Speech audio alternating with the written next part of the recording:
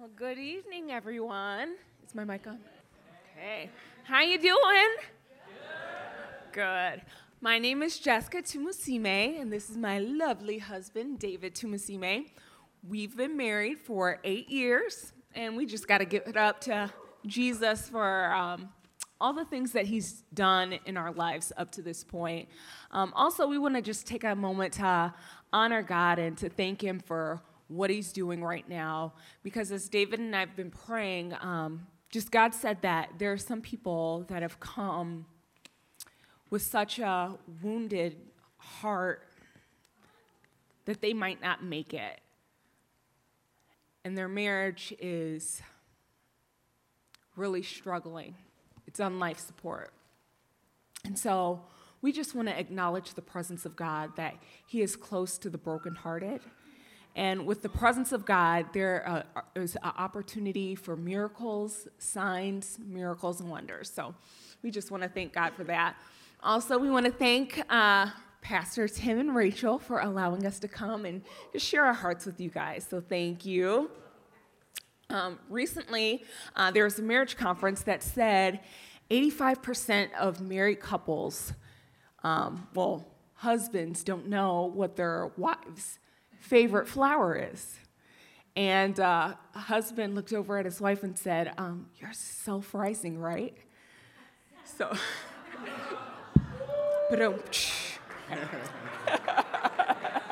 self-rising flower. Thank you. So some of you may not know, or some have heard a little bit of our testimony. David and I, we didn't know each other very long when we first met. We had met, so we had known each other for 3 months, and after 3 months, we were engaged. Yeah, that was quick. So when I came and talked to my dad about it, the word that he said to me was, "Make sure that you have heard from the Lord, so that when you no longer feel like you love him," and he said it just like that, "you no longer feel like you love him, that you are walking in obedience with God." So that it didn't matter what David did, that I know that I could walk in faithfulness to God, no matter how difficult the marriage got, no matter what our circumstances were, that I could be faithful to God. And sometimes people don't anticipate the circumstances that will come in their lives. They think that things are going to go well, particularly when they enter into the faith, when they become Christians. They think, once I make Jesus the Lord of my life, that there's going to be no more suffering, everything's going to go really well. And they are signed up for complete disappointment, right? And so even in marriage, you think that the marriage is going to be easy because you love that person, but there are circumstances that you necessarily can't anticipate that end up coming, and if your marriage or your faith is driven or centered on how you feel or how circumstances go, you are in for a rude awakening, because Jesus says in this life there is going to be suffering. There is going to be trials and tribulations, but he says, take heart. I have overcome the world. And so I just want to remind you that you can take heart that Jesus has overcome. So no matter what baggage you find yourself with today, I want you to remember that God is present with you in this very circumstance, and that he has everything that you need to live a fruitful life and where you can overcome. Yeah.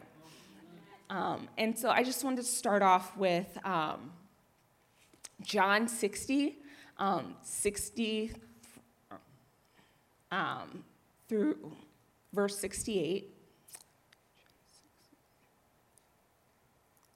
If you have your Bibles, you can turn there to John 6.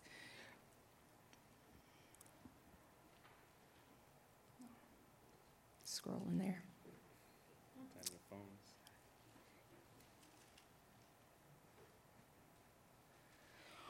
Okay. When many of his disciples heard this is after Jesus was talking about him being the bread of life, and that we would have to drink of his blood and eat of his body. Many were offended at the word. It said, he said these things in a synagogue while he was teaching in Capernaum.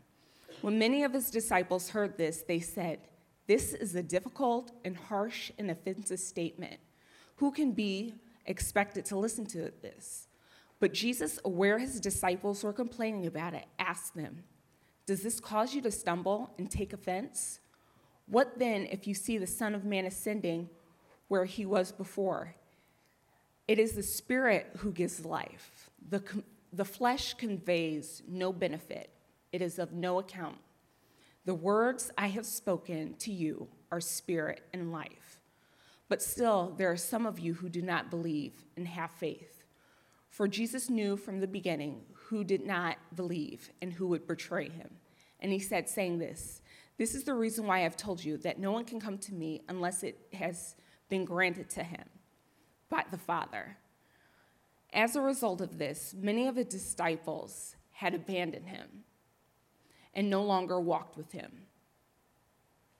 So Jesus said, "Do you not want to leave too?" Simon Peter answered, he said, "Lord, to whom shall we go? You alone have the words of eternal life. You are our only hope." And so when your circumstance comes face to face with you and you feel like you want to abandon either your marriage or want to walk away from your faith, I want to remind you, who else can you turn to? To who else can we go? Okay.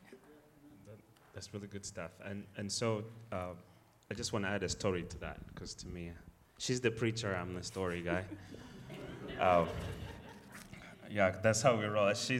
When we get opportunities to do ministry together, I love it, because I get to hear her preach to everybody else, like I get the message at home. Most times when I leave church and then I get home, she's like, "You said that word wrong. You said recognition, not recognize, or agreement or agreement, you know?" So we learn these things together. So my English has improved. But I remember our first conversation after we're married. So I'm from Africa, so I'm used to crazy things. I'm in college. I have nothing. I'm living at a mission house, and I'm a student on scholarship. So that tells you how much I had. And so we get married, and then she tells me, "You know what? I'd written in my journal that when I meet my husband, for the first year of our marriage, none of us is going to have a job. We're going to live by faith. We're going to get to know each other, because we had just did it for a very short period." And so I'm looking at her. You want to add to this? Go ahead. Okay. So let me add some context. There was a pastor, RVL, I don't know if you guys have heard, Ray Vander Laan. He was talking about how Jewish people, when they first got married, neither of the couples would work. They would take that year off, and they would take that time to get to know each other and to pray and seek the Lord. And when I heard him say that, I said, that's a prophetic word. That's what we're going to do with my husband. So, fast forward. And so here I am. He agreed. Yeah, I had no way out. We were married. So here's how the first year goes. We moved back to Michigan, moved to South Haven, and we get a place to stay in the middle of a blueberry farm. It's just a farmhouse that her mom owned, and so we started living there. And I remember most of the church people that I knew. It's like, "David, you're married. What are you doing?" And I'm like, "No, the Lord told us, the first year of marriage, no work." Yep. And so the believers are looking at me like, "You read the scriptures, right? Because have you read the book of Timothy? Like, if you can't take care of your household, you're worse than an infidel. Like, you're not a believer. David, you don't work, you don't eat." Mm-hmm. And I'm like, "Okay, Lord, did I miss something?" And so it was just so interesting that the people that I thought I would get my refreshment from, them saying, man, you're walking in faith. We're cheering you on. Were the ones challenging me using scripture. And then the people that we would consider ungodly, they don't go to church, they don't do this. They're like, I wish we did that. So I'm confused. I'm like, who is hearing from God and who is not? We're a young couple. And so I remember that season of just, walking through things. And then we find out in that season we were pregnant. Mm-hmm. So it's insurance is not possible. There's no money. There's all of this stuff. But we have, you know how like God and Elijah had a connection through the ravens? It's like, but then a believer is telling you, David, you're not supposed to live off of ravens like this. People shouldn't just be giving you stuff. You're a man. You should work. Mm-hmm. And on the other side, it's like I'm sharing this story with you because it's really in those moments that whether you're doubting what God told you or you're going to believe what God told you, even though it looks unnatural to the people that have been there before you. Some people have been married for 40 years. They know, David, a job is good for every spouse. A good bank account is good for every spouse. Mm-hmm. David, an estate plan is good for every household. If we were started working on our estate plan in the first year of our marriage, it would have been a blank page with our signatures on it. And so why I'm sharing this is the patience of what Jesus talks about. I'll read a verse, 1 Thessalonians 1:5. Paul is talking to the church saying, for our gospel did not come to you in word only, but also in power. Mm-hmm. And when I read that, I thought that word power meant like miracles, signs, and wonders, fire from heaven, and interesting stuff. But here's the definition that Rick Renner put on it.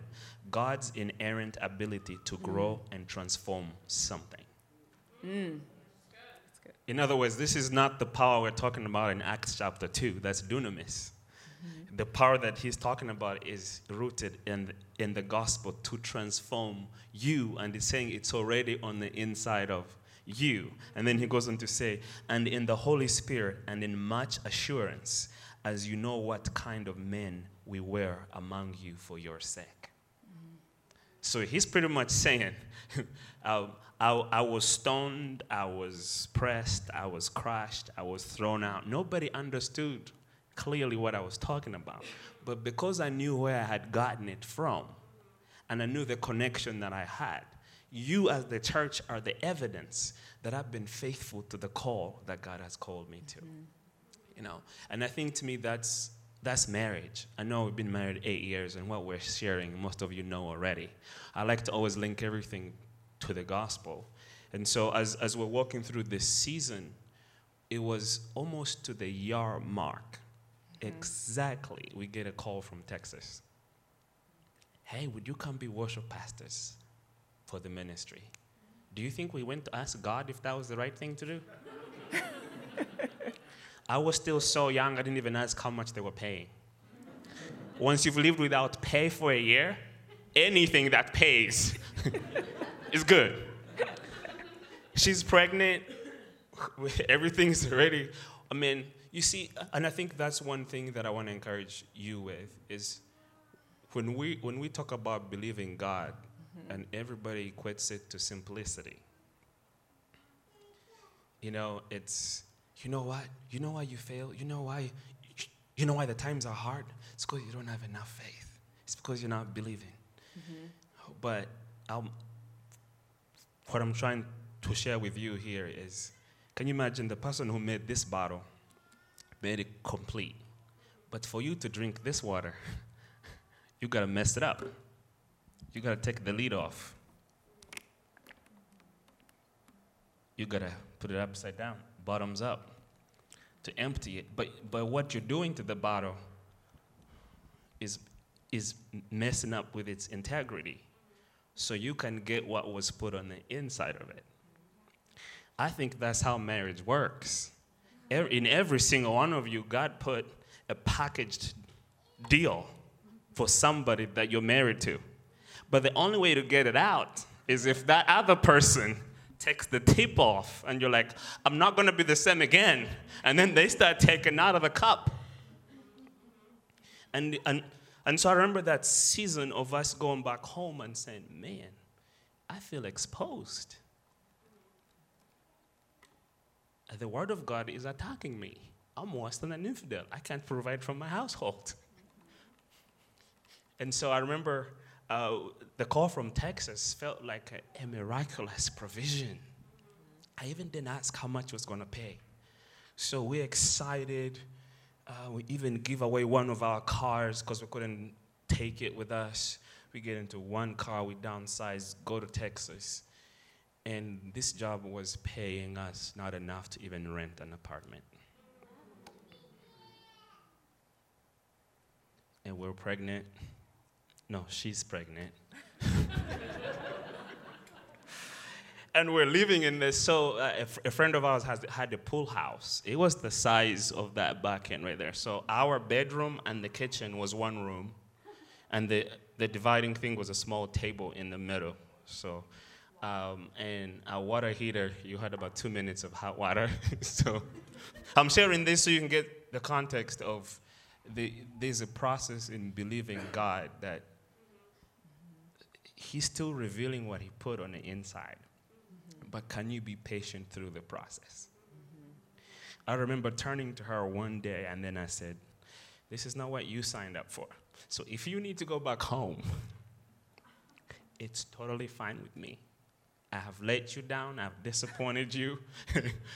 I know what you signed up for was different. What we thought of marriage was what had been taught, and what we thought of a lot of things was what we had heard.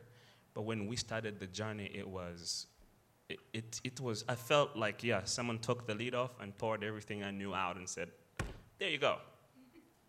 And so I'm telling her I have nothing left to give. Where we are is not a conducive situation for both of us. We're living with people who are Christians. But I had that feeling of, man, I'm not man enough to provide. Even when ravens are bringing in the food, but you feel like, man, I can't even get an apartment for us. And I remember that season.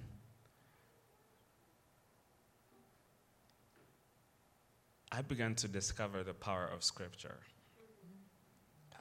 I started to get up at 5 a.m. They had a little basketball court outside, and I was up 5 a.m. just pacing and praying. I didn't even know what to pray. And she'd be like, where are you going? I said, I'm going to the only person I know how to connect with right now.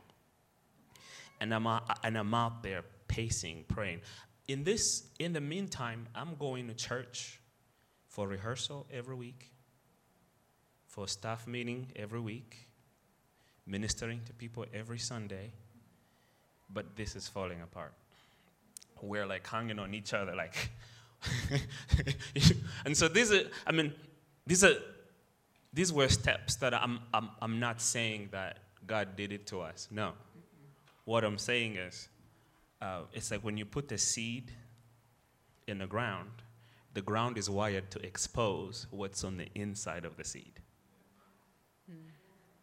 So it's not that the devil is doing what the devil does. No, it's for God to expose what He's put on the inside of you. We got to break the shell. The ground is wired. If you put the seed on a windowsill, what happens? Probably not going to get to the tree. It won't grow in the windowsill. But when you put that piece in the ground, and the ground does its magic, the Bible says the seed actually dies. Are you relating this to your marriage in any way? Because when you get married, to me, those lessons started coming to my spirit. Do you want to continue portions of this? And what I'll say to that is that what my dad had said, I didn't know how prophetic that was. Make sure that you have heard from the Lord so that when the feelings are no longer there, you can still walk out in faithfulness confidently. I knew what I had heard from the Lord. I knew what we had heard from that Lord, in that year of sowing. You might come out in tears, but you're going to reap a harvest. And so in that time of just prayer, I knew that, like, what I had heard from the Lord, and I wasn't going to jump ship. And I think when circumstances get so bad, there's that temptation to jump, to bail. Like when the circumstances don't look right. And sometimes we can look to the natural to determine and to get our information. But we need to look up to get our revelation. And so nobody else, I knew in that time, nobody else could know what I was experiencing besides Jesus other than my husband. And so sometimes you might feel like your spouse is your opponent, but in that moment, when you both are coming to the Lord, your spouse is your ally. Only your spouse really knows what's going on and can really take your needs, into prayer. And so I knew that, like, that wasn't my time to bail. And so I was remembering what my dad had said, to walk out, remember what the Lord said. And so sometimes you got to remember when you're in those hard times to go back to what the Word of God has said to you, because that is your anchor. That is your true north. And when everything feels like it's falling apart, it's your life, you're building your life on the Word of God, and that will keep you anchored no matter what the circumstances look like. And shortly after that, like in that time of prayer, we heard God say to go to another church, and we ended up going to that church. And go ahead, you can explain what happened there at that church. Yeah, so in prayer, you see, people always play with giving. We had $200 to our name at the time. And a child. And that was what that was on the account. So while I was praying, I had this instruction. Hey, you have nothing. So why don't you give what you have left? And trust me to provide for you. I said, Lord, I've been trusting from year one. We lived without jobs. Isn't that trust? We got this job without asking for how much you paying, what is in this. We just came because at the end of the year mark, you said, give us a year, here's a year. We came, man. It's like everything that we're believing for seems to be being blown. And so when this word comes and says, you know what, my wife will confirm this one. Because I don't have enough faith left. If I go and tell her, hey, our last, we're also going to give it to I already told her to leave. Now if I tell her this, she'll think, that's how you want to kick me out? So I prayed, I said, Lord, you let her confirm it. So I came back in the room, and then I said, the Lord wants us to do something dangerous. Guess what our answer was? To give what we have left. And I said, is that what he told you? And then I said, how much did he tell you we should give? And she goes, all of it. And I said, Holy Spirit, thank you. So now, that day I'm supposed to go to work. So I call in, I said, you know what, I'm not coming in. We have an instruction from the Lord. We walk to the place that they told us to go give this money. It was a prayer call center. There was an old lady at the door. We get to the door. The lady says, you're here to make a big decision. And the Lord asked you to sow a seed. I was like, I don't want to ask you how much. And then she directed us to where the giving place was. The moment I reached at the box, we get together there, we pray, throw the envelope in, and it was almost like just silence. I thought maybe you would hear like thunder, like a big roar voice from heaven. My beloved child, thank you for obeying and trusting me. But it was total silence, and the lady prayed for us and then said, the decision you have to make is you have to move. And we left there, got in the car, on our drive back. I knew what that meant. I went to the church I was working at that I was fully committed to. I told the pastor, I'm stepping down. And I won't say what else happened there, but it was a rough meeting. I didn't give him 2 weeks' notice. So I came from there. I went over there, and in the middle there, we skipped a bunch of stories in between the things that we tried to get our own provision met. We tried a lot of things in between of this journey here. But at the end, long story short, in the period from me leaving the church that I was at, I kept helping them, but I wasn't working on staff. To the time that we leave Texas, we made more money than we ever made in all the other years put together. God's provision. We never had a house. We got a house in the time that I had no place to work. I know I'm paraphrasing this. You're wondering, how did you get from zero to all things? I can't explain it fully, except I can tell you more stories. But I want to save you the stories. There were calls.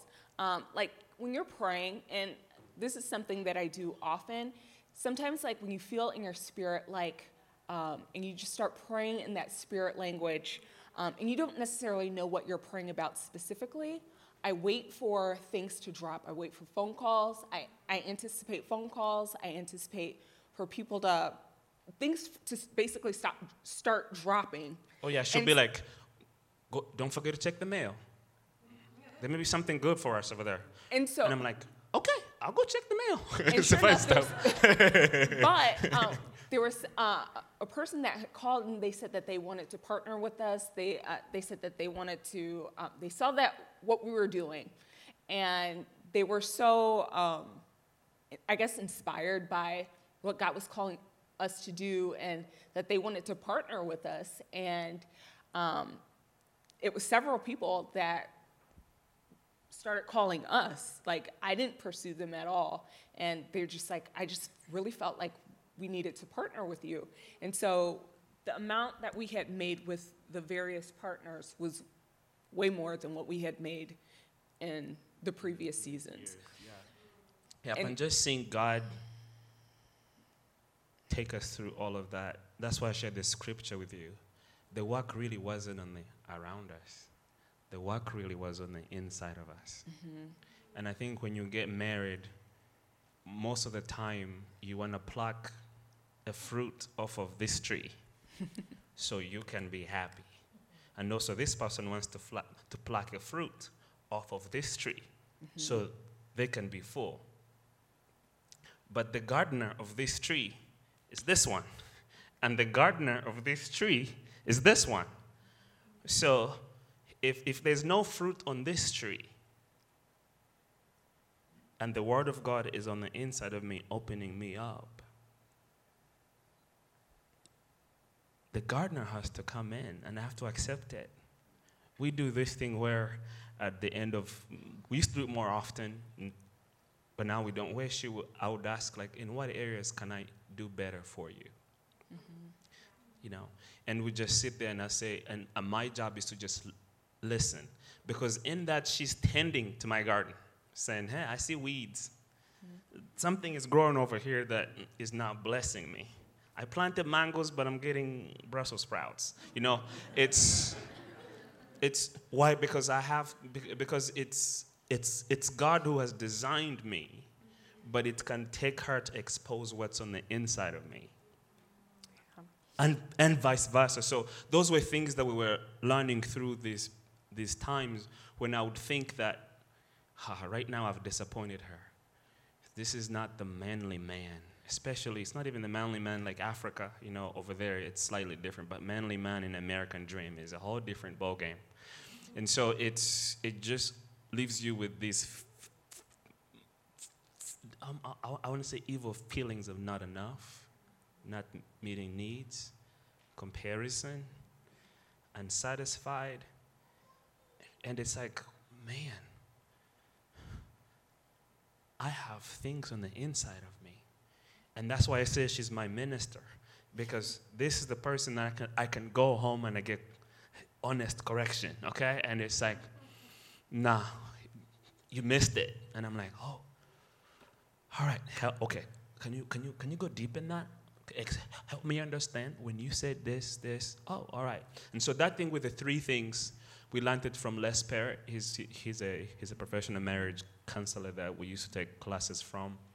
And in those early stages, it was such a tool to just sit back and just listen to.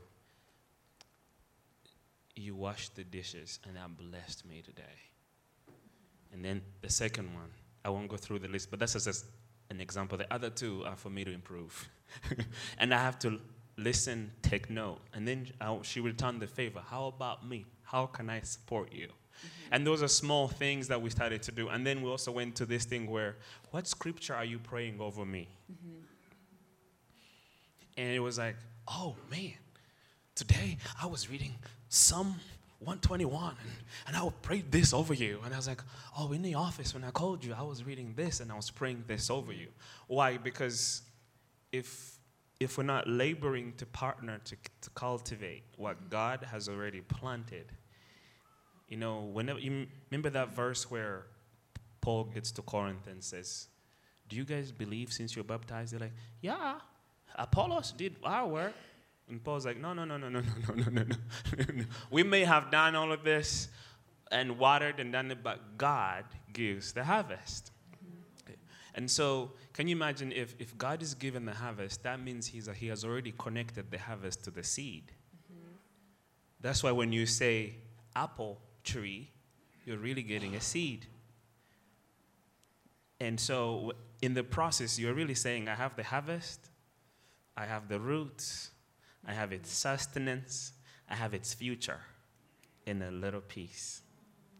But you know what happens? You got to let the ground do its work. Mm-hmm. And that's where, to me, marriage really becomes that place that sometimes when you're in the process of the work, mm-hmm. you feel drained. And you're supposed to feel drained. Because the water in this small seed is not enough to be the water supply for that. Mm-hmm. The water supply is in the ground. Mm-hmm. And so those are the things that I remember through this time. I found the formation was really discovering mm-hmm. the things that God has put in my life. And now I love it because the process, which is where we started off by saying sometimes we have dismissed the word suffering mm-hmm. so much that we wait till it's so intense and so in our face that's when we want to respond.